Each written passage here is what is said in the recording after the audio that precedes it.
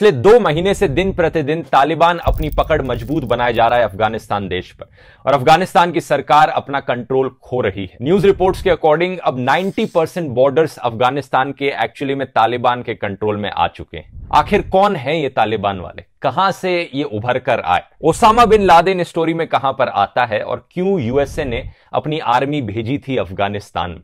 आइए जानते हैं इतिहास के इस खौफनाक हिस्से को। ग्रुप के लीडर थे मुल्ला उमर, जिन्होंने 50 स्टूडेंट्स के साथ इस ग्रुप को बनाया था। लेकिन टाइम के साथ साथ पाकिस्तान से कुछ अफगानिस्तान के रेफ्यूजीज वापस आए थे अफगानिस्तान में, जो इस ग्रुप का हिस्सा बन गए। ये लोग और भी ज्यादा रिलीजियस एक्सट्रीमिस्ट थे, और भी ज्यादा एक्सट्रीम राइट विंग लोग थे, मुजाहिदीन से भी कंपेयर करो तो। इन अफगान रेफ्यूजीज ने अपेरेंटली पाकिस्तान के कुछ मदरसों में इस एक्सट्रीमिज्म को सीखा था। लेकिन यहां सिर्फ सवाल रिलीजन का नहीं था। जैसा मैंने बताया, मुजाहिदीन के अंदर अलग अलग एथनिक ग्रुप्स बटे हुए थे, तो तालिबान जो था वो पश्तून नेशनलिज्म की आइडियोलॉजी में भी विश्वास करता था, इस्लामिस्ट होते होते। तालिबान को पाकिस्तान और सऊदी अरेबिया ने भी सपोर्ट किया, और यह कहा जाता है कि अमेरिका ने तालिबान को बनाया है। अगर हम टेक्निकली कहें दोस्तों तो यह चीज सच नहीं है, लेकिन प्रैक्टिकली हम देखें तो इस आर्ग्यूमेंट में कुछ वजन जरूर है, क्योंकि अमेरिका ने बेसिकली पूरी कोशिश करी, जो भी कोशिश करी जा रही थी अफगानिस्तान में डेमोक्रेसी लाने की, उस एफर्ट को पूरा तहस नहस कर दिया हथियार सप्लाई करके मुजाहिदीन को, और ऐसी इन्वायरमेंट क्रिएट हुई जिससे कि तालिबान का जन्म हुआ। ना सिर्फ हथियार, बल्कि अपेरेंटली अमेरिका ने मिलियंस ऑफ डॉलर्स अफगानिस्तान में टेक्स्ट बुक्स छपवाने के लिए भी स्पेंड की। ये ऐसी किताबें थी जो वायलेंट इमेजेस से भरी हुई थी और इसी एक्सट्रीमिस्ट आइडियोलॉजी को प्रमोट करती थी। बाद में अमेरिका के द्वारा फंड करी गई यही किताबों को तालिबान ने भी इस्तेमाल किया।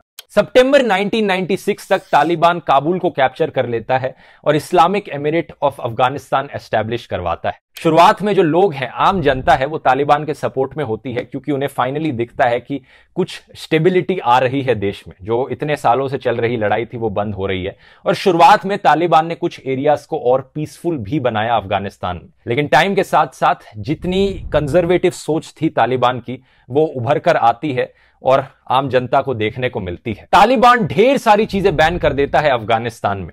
ये बैंड आइटम्स की लिस्ट इतनी लंबी है कि आपकी आंखें बाहर आ जाएंगी ये देखकर कि कैसी कैसी चीजें तालिबान बैन कर देता है अफगानिस्तान में। Cinema, TV, music, VCR, football, chess, kite flying, ज्यादातर पेंटिंग करना, फोटोग्राफी, एम्ब्रॉयडरी करना स्लीव्स पर, क्लीन शेव रखना, फॉरेनर्स को बैन करना, यूनाइटेड नेशंस के ऑफिसेस को बैन करना, एनजीओज पर बैन हो जाता है। यहां तक कि इंटरनेट और 10 साल की ज्यादा से उम्र की जो लड़कियां हैं उनके लिए एजुकेशन पर भी बैन लग जाता है। तालिबान के राज के अंडर अब आदमियों को दाढ़ी रखना कंपलसरी हो गया है, और औरतों को अपनी बॉडी फुली कवर करनी पड़ेगी बुरखे में। औरतें अपने घर से बाहर नहीं निकल सकती अगर उन्हें कोई मेल रिलेटिव अकंपनी नहीं कर रहा है तो। और क्योंकि तालिबान पश्तून नेशनलिज्म की आइडियोलॉजी में मानता था, तो जो नॉन पश्तून एथनिसिटीज थी उनके खिलाफ एथनिक क्लेंजिंग शुरू हो जाती है। जो हजारा मुस्लिम्स थे उनको हजारों की संख्या में मारा जाता है, क्रिश्चियंस को प्रोसिक्यूट किया जाता है, हिंदुओं को अलग से बैचेस दिए जाते हैं कि उन्हें आइडेंटिफाई किया जा सके मुस्लिम से अलग। अफगानिस्तान की कल्चरल हिस्ट्री का एक बहुत ही महत्वपूर्ण हिस्सा बुद्धा स्टैचूज थे, इन्हें डिस्ट्रॉय कर दिया जाता है तालिबान के द्वारा। ऑब्वियसली फॉर्मर प्रेसिडेंट नजीबुल्लाह को भी मार दिया जाता है इनके द्वारा। दुनिया भर के लोग और दुनिया भर की सरकारें ये होता हुआ देखकर तालिबान को बुरी तरह से क्रिटिसाइज करती हैं और इनके खिलाफ आवाज उठाती हैं। लेकिन 3 देश हैं जो तालिबान को एज ए लेजिटिमेट गवर्नमेंट मानते हैं उस टाइम पर। ये 3 देश थे पाकिस्तान, सऊदी अरेबिया और यूएई। लेट 1990s में कुछ मुजाहिदीन की फोर्सेस कोशिश करती हैं तालिबान के खिलाफ लड़ने की। इन्हें कहा जाता है नॉर्दर्न अलायंस। इन्हें हेड किया जाता है अहमद शाह मसूद के द्वारा।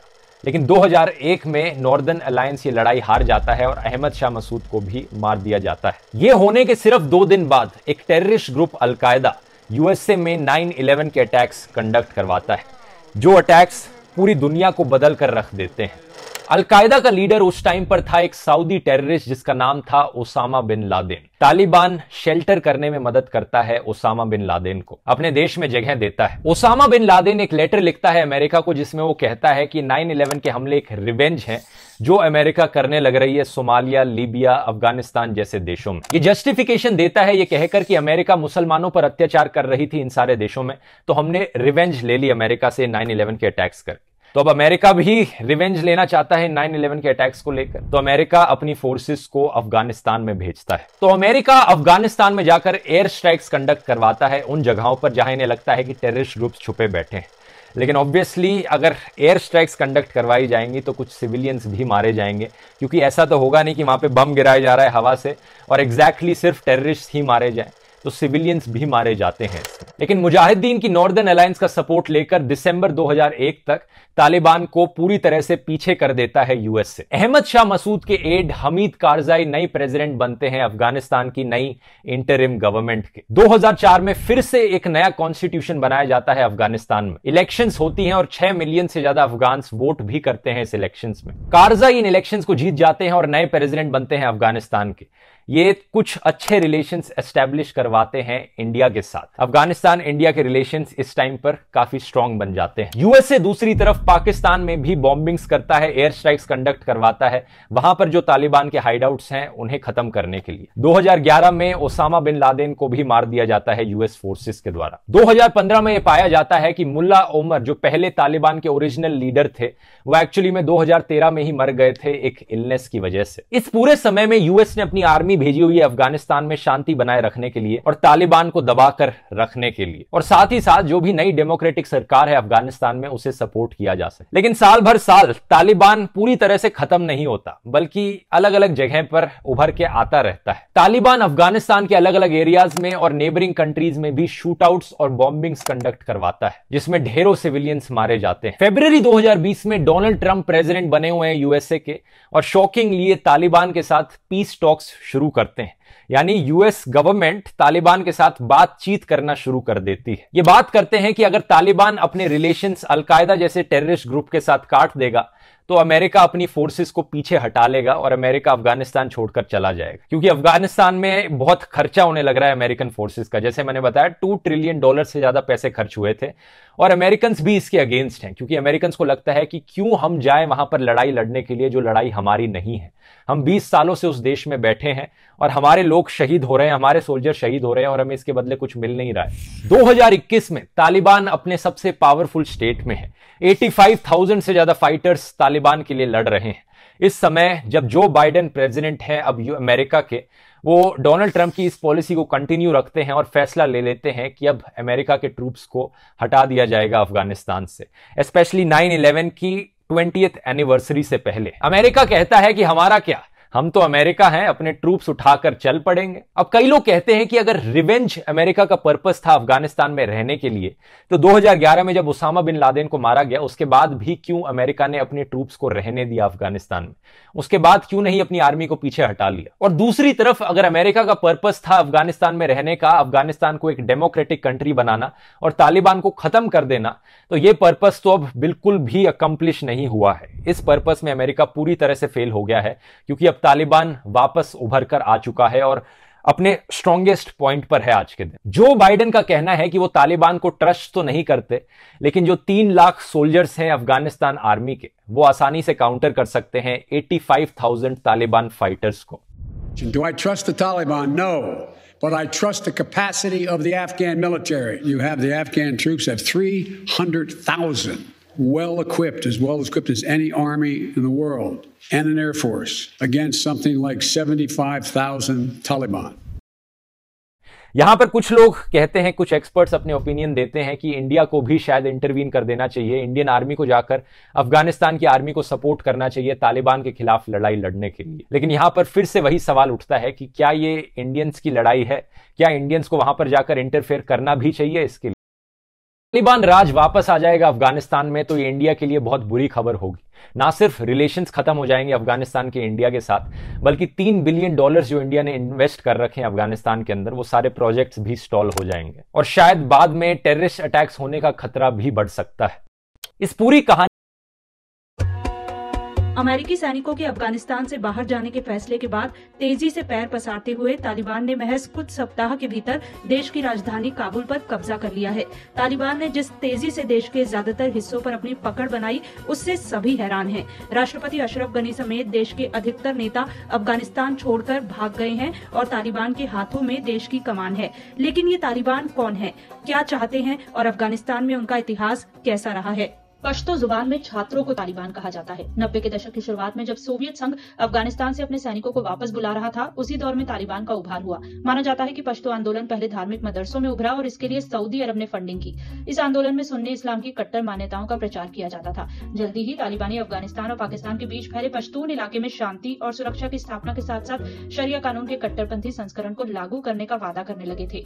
इसी दौरान दक्षिण पश्चिम अफगानिस्तान में तालिबान का प्रभाव तेजी से बढ़ा। सितंबर 1995 में उन्होंने ईरान की सीमा से लगे हेरात प्रांत पर कब्जा किया और इसके ठीक एक साल बाद तालिबान ने अफगानिस्तान की राजधानी काबुल पर कब्जा जमाया। उन्होंने उस वक्त अफगानिस्तान के राष्ट्रपति रहे बुरहानुद्दीन रब्बानी को सत्ता से हटाया। रब्बानी सोवियत सैनिकों के अतिक्रमण का विरोध करने वाले अफगान मुजाहिदीन के संस्थापक सदस्यों में थे। साल 1998 आते आते करीब 90% अफगानिस्तान पर तालिबान का नियंत्रण हो गया था। सोवियत सैनिकों के जाने के बाद अफगानिस्तान के आम लोग मुजाहिदीन की ज्यादतियों और आपसी संघर्ष से उब चुके थे, इसलिए पहले तालिबान का स्वागत किया गया। भ्रष्टाचार पर अंकुश, अराजकता की स्थिति में सुधार, सड़कों का निर्माण और नियंत्रण वाले इलाकों में कारोबारी ढांचा और सुविधाएं मुहैया कराना, इन कामों के चलते शुरुआत में तालिबानी लोकप्रिय भी हुए।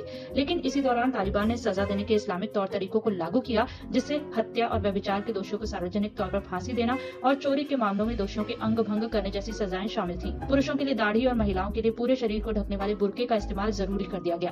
तालिबान ने टेलीविजन, संगीत, सिनेमा पर पाबंदी लगा दी और 10 साल और उससे अधिक उम्र की लड़कियों के स्कूल जाने पर रोक लगा दी। तालिबान पर मानवाधिकारों के उल्लंघन और सांस्कृतिक दुर्व्यवहार से जुड़े कई आरोप लगने शुरू हो गए थे।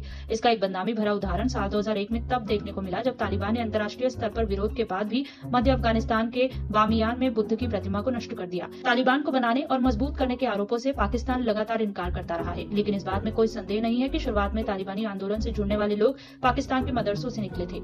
अफगानिस्तान पर जब तालिबान का नियंत्रण था, तब पाकिस्तान दुनिया के उन 3 देशों में शामिल था जिसने तालिबान सरकार को मान्यता दी थी। पाकिस्तान के अलावा सऊदी अरब और संयुक्त अरब अमीरात ने भी तालिबान सरकार को स्वीकार किया था। तालिबान से अपने राजनयिक संबंधों को तोड़ने वाले देशों में भी पाकिस्तान सबसे आखिरी देश रहा। एक समय ऐसा भी आया जब तालिबान ने उत्तर पश्चिम में अपने नियंत्रण वाले इलाके से पाकिस्तान को अस्थिर करने की धमकी भी दी। इसी दौर में तालिबानी चरमपंथियों ने अक्टूबर 2012 को मिंगोरा नगर में अपने स्कूल से घर लौट रही मलाला यूसुफजई को गोली मार दी थी। कहा गया कि तालिबानी शासन के अत्याचार पर छद्म नाम से लिखने के चलते 14 साल की मलाला से तालिबानी नाराज थे। इस घटना में मलाला बुरी तरह घायल हुई थी। उस वक्त पाकिस्तान में नहीं बल्कि अंतर्राष्ट्रीय स्तर पर भी इस घटना की निंदा हुई थी। इस घटना के 2 साल बाद तालिबानी चरमपंथियों ने पेशावर के एक स्कूल पर हमला किया, जिसके बाद पाकिस्तान में तालिबान का प्रभाव काफी कम हो गया। साल 2013 में अमेरिकी ड्रोन हमले में तालिबान का पाकिस्तान में कमान संभाल रहे हकीमुल्लाह महसूद सहित 3 अहम नेताओं की मौत हुई। 11 सितंबर 2001 को न्यूयॉर्क वर्ल्ड ट्रेड सेंटर पर हुए हमले के बाद दुनिया भर का ध्यान तालिबान पर गया। हमले के मुख्य संदिग्ध ओसामा बिन लादेन और अलकायदा के लड़ाकों को शरण देने का आरोप तालिबान पर लगा।